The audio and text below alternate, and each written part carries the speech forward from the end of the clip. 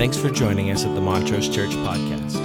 For more information, please visit us at montrosechurch.org. Have a great day.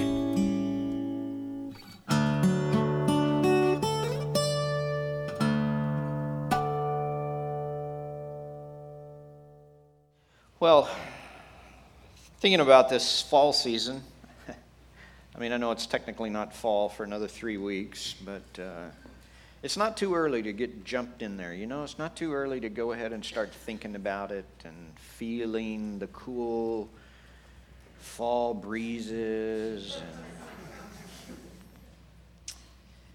And I really like to take this time of year as a church and think about why we're here and what God had in mind and what He invites us to in being the Church of Jesus Christ. And so we're thinking a little bit about that and how it works. And I've been thinking about this phenomenon that's going on in our culture. Maybe you're not aware of it, so I'm here to help you, think about it. And I was thinking about the fact that when I was growing up, and some of you can identify with this, it was a very different world that some of us grew up in, if we're of a certain age. And I grew up in a neighborhood, and in our neighborhood there was an agreement among the parents. I don't know if it was a formal agreement, but they evidently had gotten together at some point and promised to tattle on all the children no matter what you did. Anybody else grow up in a neighborhood like that? Yep.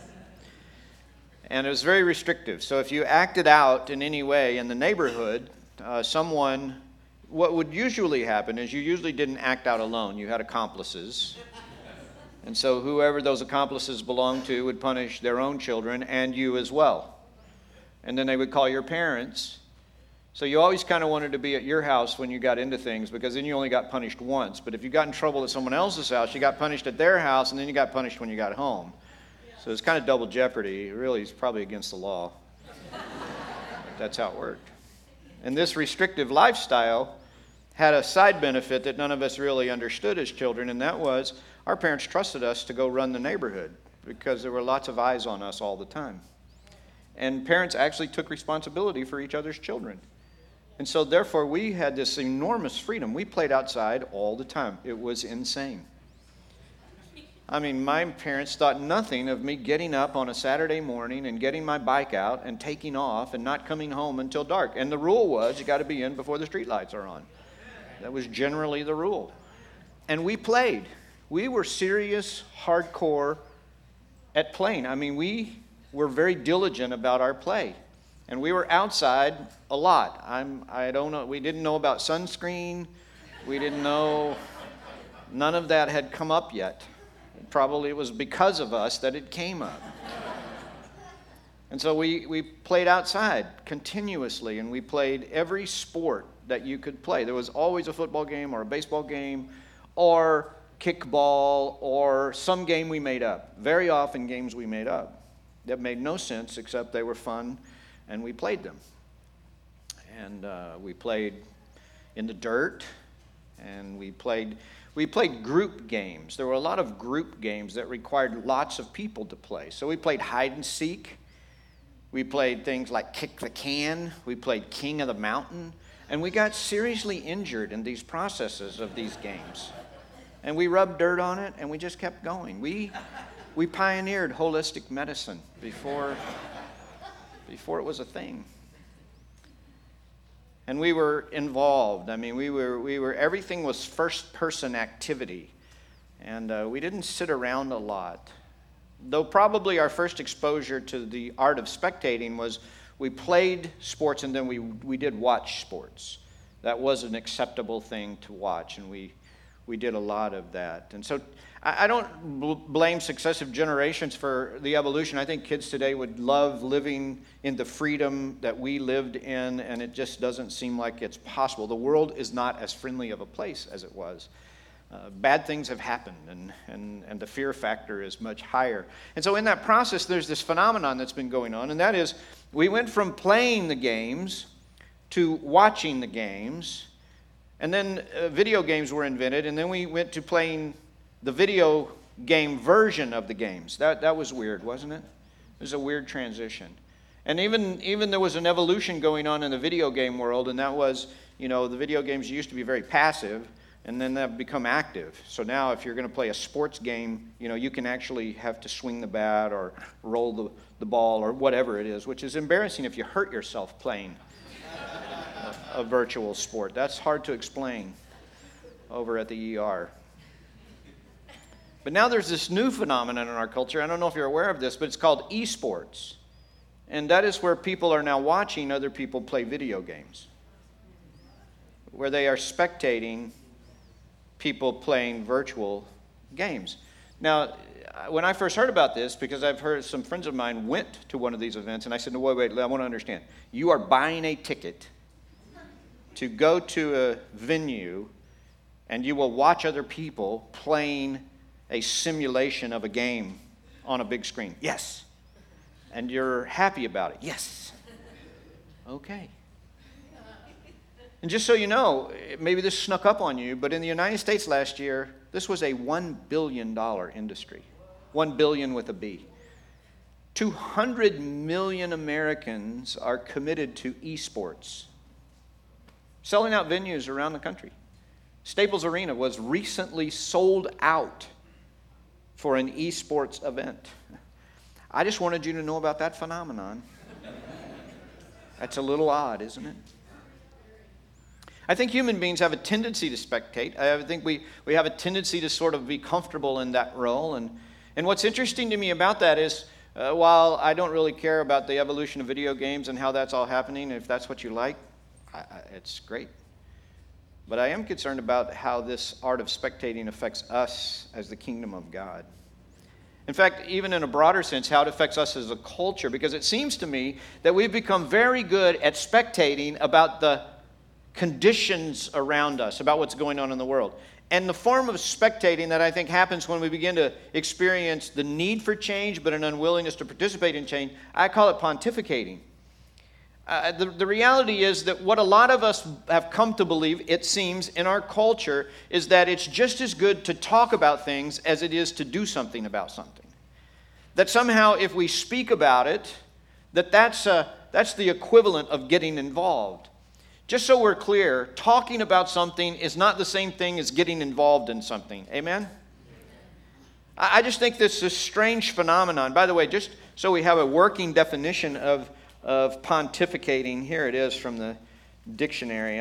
I think it merits expressing one's opinion in a way considered annoyingly pompous or dogmatic. and this is what I think. There are tens of thousands of people whose job it is to pontificate, including mine. I mean, isn't it a strange thing that there are talking heads all over the place who convey to us information about what's wrong with the world or what's wrong with the culture or what's not working, and somehow we believe that pontificating is activism. Venues like Facebook and Instagram and all of those, I mean, have you just listened? I mean, right now there's a terrible hurricane bearing down on the East Coast, and just the amount of stuff that ripples out of social media around an event like this, it's alarming. And that somehow we've come to believe in our culture, if I post about it, I'm doing something. No. Posting is spectating. It's pontificating. It's not making a difference. And so this little series called Jump In is built around this idea. We cannot be content to spectate to the systems and the processes that are going on in our world and in our culture. That's not why we're here. We're here to be the salt of the earth and the light of the world. We're here to get involved. That the mission and the purpose of the church is to build rails upon which compassion and love and genuine change can happen in the world. We're not in competition or at war with the culture. We're called to minister to the culture. Okay, we're going to slow down and do that one more time. Listen, it doesn't matter the condition of the world. We are called to be salt and light in the world. We're not here to critique it or pontificate about it. We're here to, in some way, make it different. Change the world in Jesus' name. And that is a risky proposition. It's so much easier to talk about it, and it's so much easier to sit on the sideline and spectate, and it is so much more risky to jump in and get involved. And so that's what we're going to talk about. This little series is going to be built around the life of Elijah.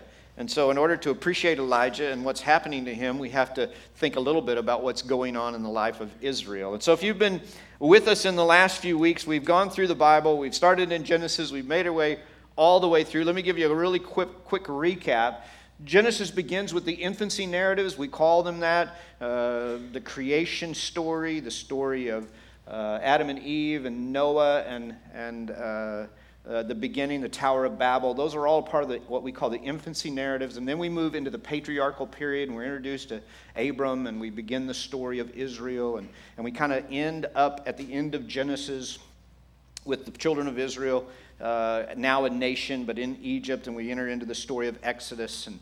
And out of Exodus comes the period of the law, and then the period of the judges, and then the period of the prophets, and then the period of the kings.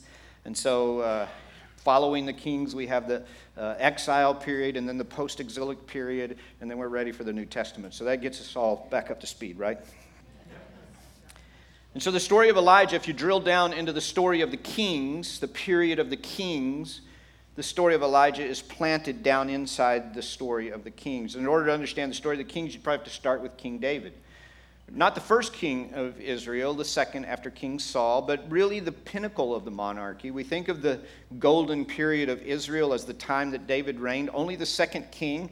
But David did a great deal to expand the kingdom. He did a great deal to build up the kingdom. He did a great deal to bring peace to the kingdom. And so we really think about the period of David, a man after God's own heart, as kind of the ideal time. We think of David as a rather pious king. When we think about good kings and bad kings in the story of Israel, we consider David to be one of the best. Although David had tons of issues. He had an epic kind of failure going on in his life. And it wasn't just Bathsheba, though. Bathsheba and Uriah, that's a fairly big deal. But then we also have just the dysfunction of his family. And when you read his story, it's really a tragic, difficult story. And we have this scene in 1 Kings where David is dying, and he's on his deathbed, and he calls his son Solomon in, and they have a conversation together. And the conversation basically is David saying, if I had my life to live over again, this is what I would do differently. As the incoming king, here's some things that I think you should know. And he basically begins in a very sincere way to say, I did a lot of things wrong, and I would have done it differently. I should have been more faithful to God. I should have been more obedient. I should have paid closer attention to these things. And Solomon, you'll do well to lead the kingdom in this way.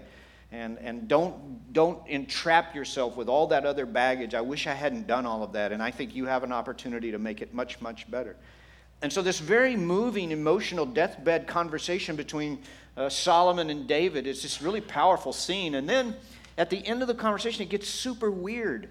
Because at the end of the conversation, now David says to Solomon, so we're going to serve God, and we're going to have the whole nation serve God. And oh, by the way, in order to consolidate your power, here's a series of assassinations I believe need to take place.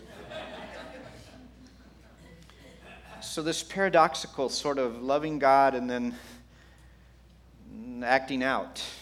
And so Solomon inherits this kingdom. And Solomon, when asked by God what he wants, he asks for wisdom.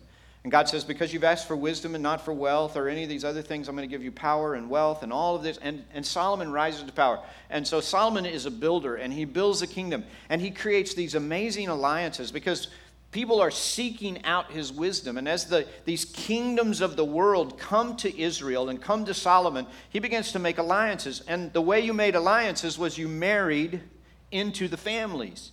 And so Solomon marries and marries and marries and marries and marries and marries, and he has lots of wives, and he has lots of alliances with all the surrounding kingdoms. And because of that, there's great power in the kingdom of Israel, and there's great wealth. And there's so much money flowing in, all these trade agreements that Solomon made. There's just money flowing in, and so there's money for building, and there's money for expansion, and the temple is built, and all of these things are happening under the reign of Solomon. But with each of those wives, Solomon welcomes in new forms of pagan worship. And so he just welcomes them in just welcomes this one and then this one and then that one and then that one. And so by the time you get to the end of the reign of Solomon, you have this kingdom on the outside that looks pristine and beautiful and powerful and wealthy and sophisticated and advanced in the cultures of the world. But inside it's kind of rotten and falling apart. And the kingdom is handed off to Solomon's son, and his name is Rehoboam. Now, Rehoboam decides that he needs to, and I know this is riveting, isn't it? The history people in the room are going, yeah, and the rest of people are going, is this going to be on the test?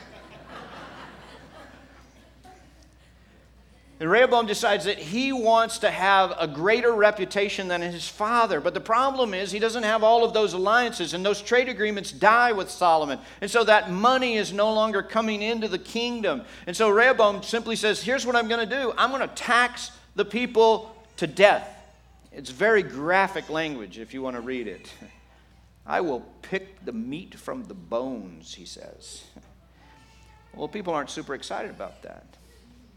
And it turns out there's been this little piece of intrigue that's been running in the background.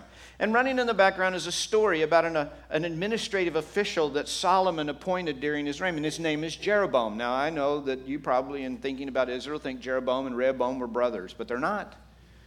Jeroboam was an official who ruled in the northern part of the kingdom, and he decided that he wanted to take the 10 tribes of the north and create his own kingdom. And it was found out that he was staging a coup against Solomon. And so Solomon had him banished. He went to Egypt and he lived in exile until Solomon died. But now Rehoboam has instituted this heavy taxation, and Jeroboam shows up again. And now with the anger of the people because of all of the taxes, he successfully leads the 10 tribes of the northern kingdom away from the 2 tribes of the southern kingdom. And we have officially between Jeroboam in the north and Rehoboam in the south, the division of the kingdom into the northern kingdom and the southern kingdom. Jeroboam leads the 10 tribes in the north, and Rehoboam leads the tribes in the south. If you were on the last trip to Israel, you had a chance to go to the city of Dan. Jeroboam, realizing that he couldn't send people to Solomon's temple in Jerusalem to have them worship, he built 2 temples, one at Bethel and one in the city of Dan. And he had 2 golden calves carved to commemorate Aaron's work at the foot of the... So you had the law at the top and you had the golden calf. And so Jeroboam said, here's a good angle. You guys worship the law down there in the south. We're going to worship the golden calf up here in the north. We're going to hark back to these old traditions. And so he planted a golden calf in the temple center at Dan and in the temple center at Bethel. And if you were on that last trip to Israel, you could stand there on the mount of the temple where the golden calf stood. And you could be right there. I'm not sure it's a good place to be, but you can. And so the kingdom is split. And it's in disarray. And the northern kingdom called Israel and the southern kingdom called Judah, they begin to make their way. The southern kingdom tends to be a little more pious, a little more obedient to God. The northern kingdom goes far astray.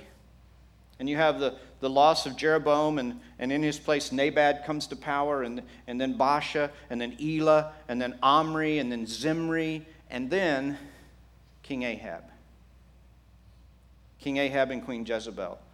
And probably if we said that's the pinnacle of the evil of the northern kingdom. It's 100 years after Jeroboam has taken the northern kingdom and become independent, and it's during the time of Ahab and Jezebel that Elijah hears the call of God. And the call of God says, Elijah, I want you to get involved. And I'm telling you this just so you understand. You understand the layers and decades of dysfunction into which Elijah is invited to come and make a difference. I think sometimes we think because it's old, it was better.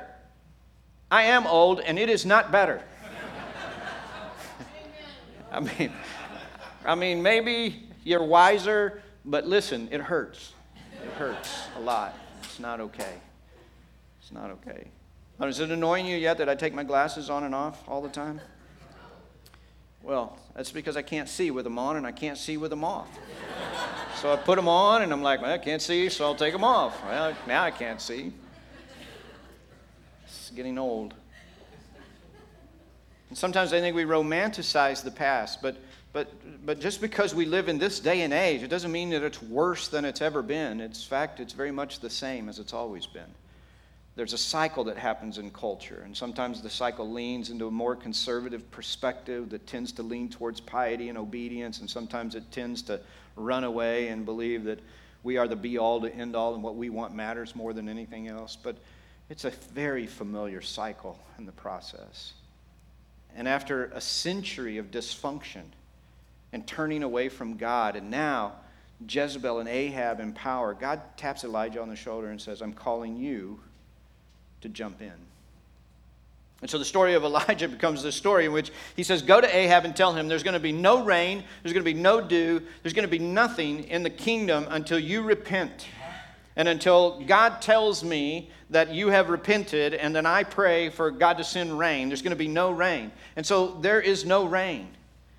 And there comes this drought. And God says to Elijah, this is 1 Kings 17 if you want to look it up later. He says to Elijah, I'm going to take care of you. I have a little brook set aside, and I have a place for you to have water. And here's what's going to happen. I'm going to send to you ravens in the morning and in the evening, and they're going to bring you bread, and they're going to bring you meat. It's going to be a great setup. And you just sit out there and drink from the brook, and meat and bread are going to show up. Notice in this story there are no vegetables involved at all. God did not bless him with kale or broccoli or anything. The raven said, no, I ain't taking that. That ain't putting that in my beak. Please don't email me.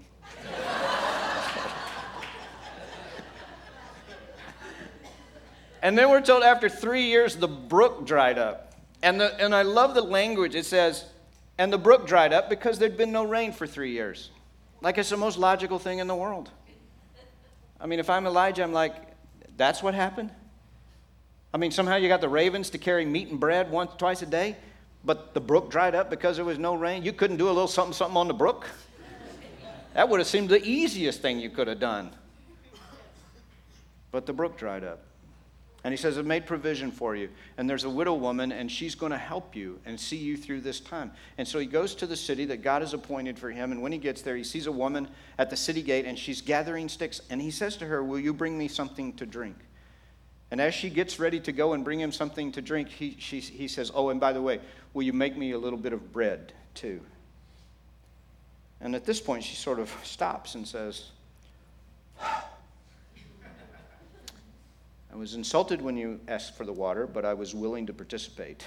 She doesn't say that, but in my head, she does.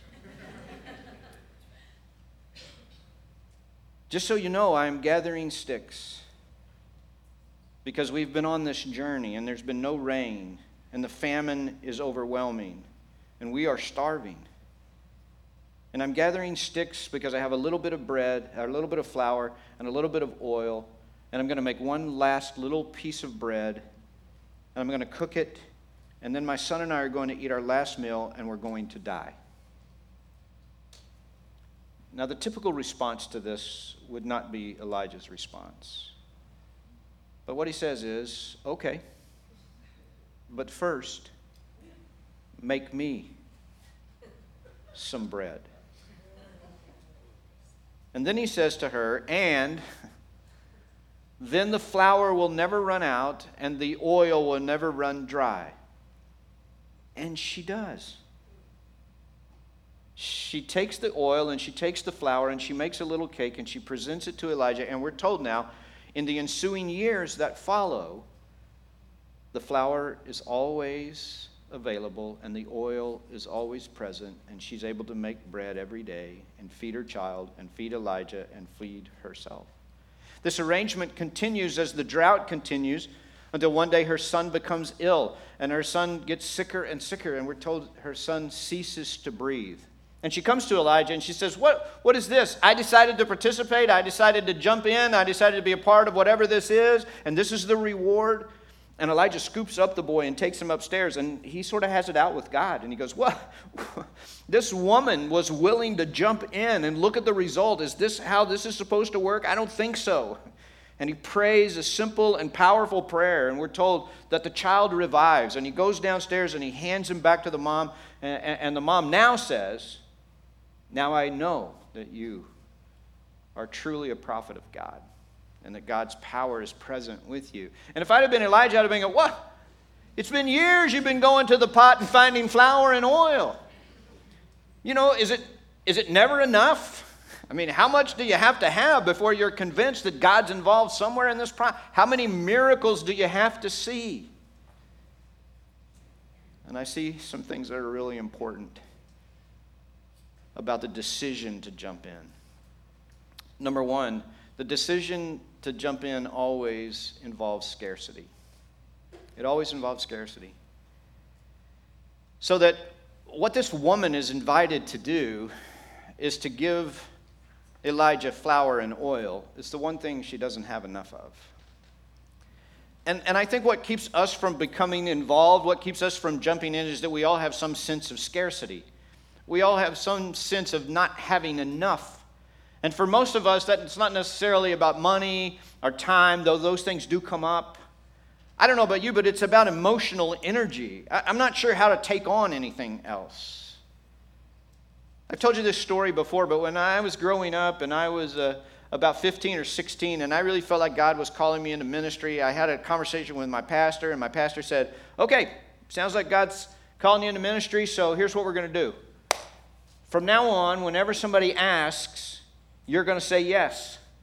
That's going to be your role. So when you get asked to speak, you need as many chances to get better at this as you can. So you're going to say yes.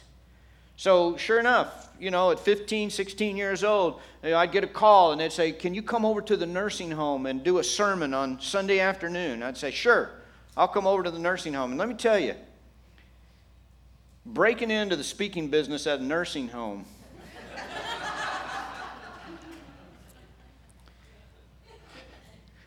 I mean, your material's not good, but you are getting nothing back from the crowd. And in some ways, it really prepared me for a life of speaking to people who are often asleep. But out of that experience came this sort of sense, and I don't recommend this, but this is true, came this sense that I'm supposed to say yes. I call it the theology of opportunity. That if God gives me the opportunity, I'm supposed to say yes to that. And that's, I'm not sure that's a good idea. At this stage of my life, I think I'm pretty sure I need to stop saying yes. I got a call a few weeks ago, and it was somebody from our district who said, we would like to have you join the district finance committee.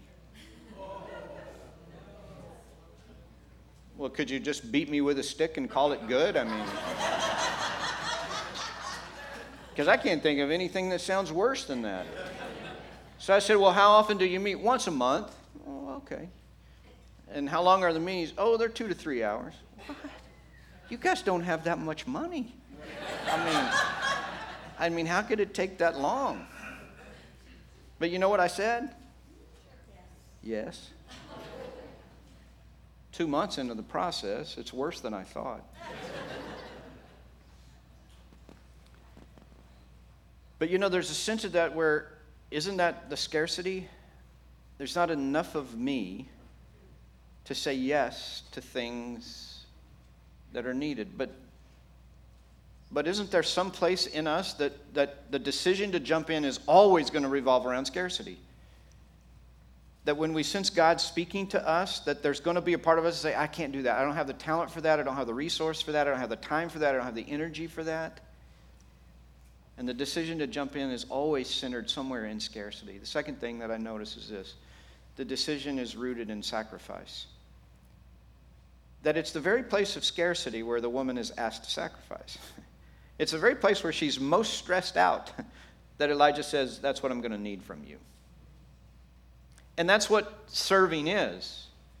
That's what it means to jump in. That's what it means to make it. That's what it means to stop spectating and pontificating and getting involved. It takes sacrifice. Something is given up. Something is surrendered. Something is let go of. It's not easy. I love it when people say, well, if it's God's will, it'll feel better. No, it often doesn't. In fact, if it's God's will, often it's very difficult. Sometimes when it's God's will, it's because we're going against the current. We're going against the grain. It's so much easier to post about it on Facebook. I know Facebook's not a thing anymore. It's so much easier to tweet about it or Instagram it.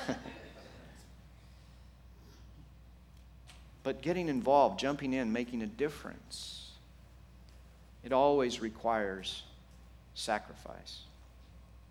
The third thing I notice is this. The decision to jump in revolves around faith. So to offset the scarcity and the sacrifice, this woman is told, but God will continually supply the flour and the oil. I don't know about you, but if I'm the woman, I'm having a hard time embracing this promise at this moment. That I've been on this journey for all of this time, and I have tried, and I have figured out, and I have finagled, and I have gotten enough flour, and I've gotten enough oil, and we're still alive. But at no point in this time period did I feel secure or comfortable, or feel like things were working out, or it was looking up, or more optimistic about the future. And now I'm down to the very last little bit, and I'm gathering a few sticks, and I'm going to make this, and then I'm going to die. And at this moment, couldn't have been 3 years ago when there was a little something still in the pot. It's now in this moment of scarcity and sacrifice that she's approached and said, listen, why don't you go ahead and make me a little cake, but then God's going to take care of you. Now, I don't know about you, but it seems to me that the biblical promise is that God's going to take care of us. Amen? My God will supply all of your needs according to his glorious riches in Christ Jesus. I have a hard time embracing the truth of that. Anybody else? Because my scarcity and my sacrifice annoy me. He will keep in perfect peace those whose minds are fixed on him. Well, my mind tends to fix on scarcity and sacrifice much more than faith. And so if I'm going to jump in, it's because I somehow believe that God is going to meet my sacrifice and the scarcity that I sense and see. And it may not be easy, but that there is faith to believe that God is in this with me. And then the fourth thing is true too. The decision to jump in involves journeying. I'd like to leave this one out, but it is a part of the story. Because I wish that the way it worked was when we embrace and we look at our scarcity and we're willing to sacrifice and we embrace our faith. I wish this last point was the decision to jump in always involves reward. Wouldn't that be a better way to tie this sermon up? Amen. I mean, that'd be so good. And God intends for you to be rich and beautiful, and he just intends for you to have everything you want. Amen? See, if I could preach that sermon, I'd be on TV. I'd have subscribers.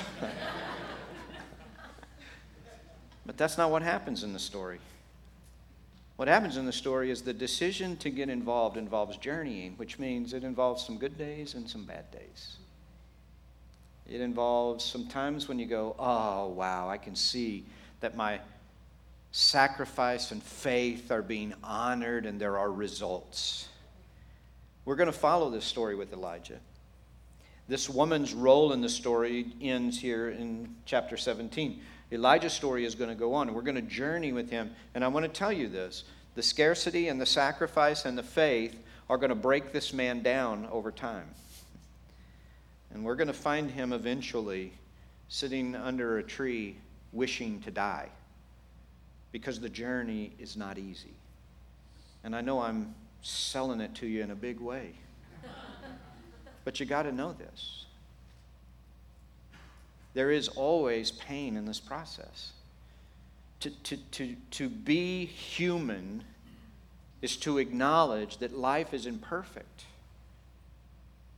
That in this journey, not everything goes the way we wish or we hope. I wish for every time we embraced the scarcity and we sacrificed and we walked by faith that there was an immediate reward. Don't you think people, I love the idea of prosperity theology. You give God a little and he'll give you back 100-fold.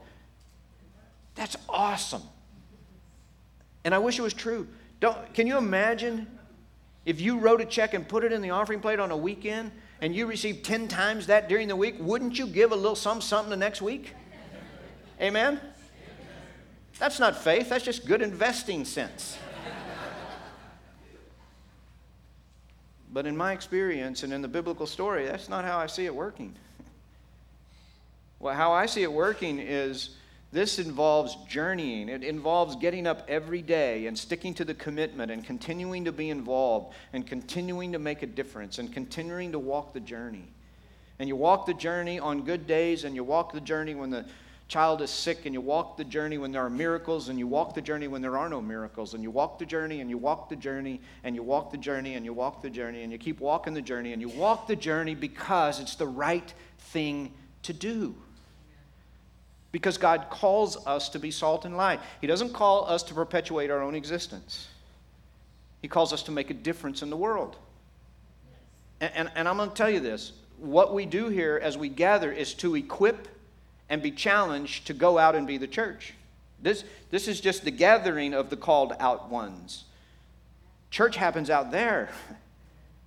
In here, we just get filled up to go out there and make a difference in the world. We are the salt of the earth. We are the light of the world.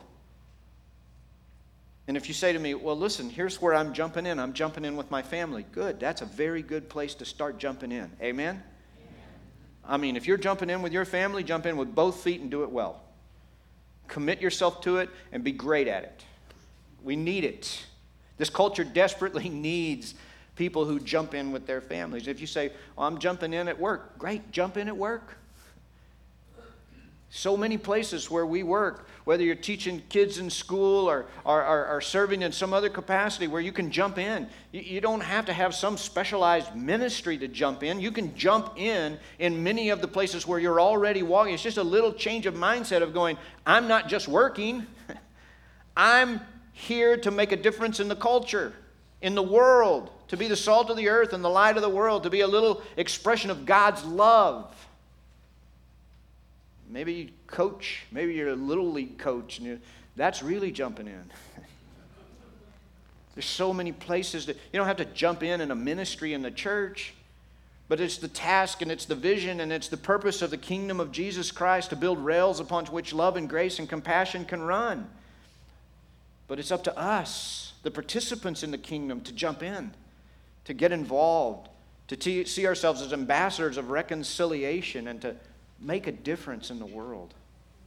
And so in this little series, we're just going to talk about what that might look like. And I just want to ask you this question.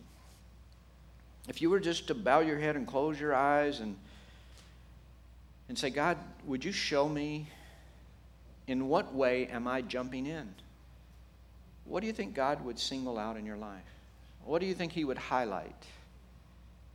Because those are the questions we want to ask. Maybe you're already involved in something and God's saying, I want you to twist it just a little. I want you to tweak it just with a little different attitude, a little different perspective, because you are the salt of the earth and the light of the world, and you can make a difference. We can make a difference. We're called and commissioned to change the world in Jesus' name. There's a great quote I want to leave with you. It's attributed to Teddy Roosevelt. I don't know if he actually said it or not, but whether he did or not, it's a great quote. Here it is. It's not the critic who counts, not the person who points out how the strong person stumbles or where the doer of deeds could have done them better. The credit belongs to the person who is actually in the arena, whose face is marred by dust and sweat and blood, who strives valiantly, who errs, who comes short again and again, because there is no effort without error and shortcoming, but who does actually strive to do the deeds, who knows great enthusiasm, the great devotions, who spends themselves in a worthy cause, who at the best knows in the end the triumph of high achievement, and who at the worst, if they fail, at least fails while daring greatly, so that their place shall never be with those cold and timid souls who neither know victory nor defeat. You and I, we're invited to be a part of something so much bigger than us.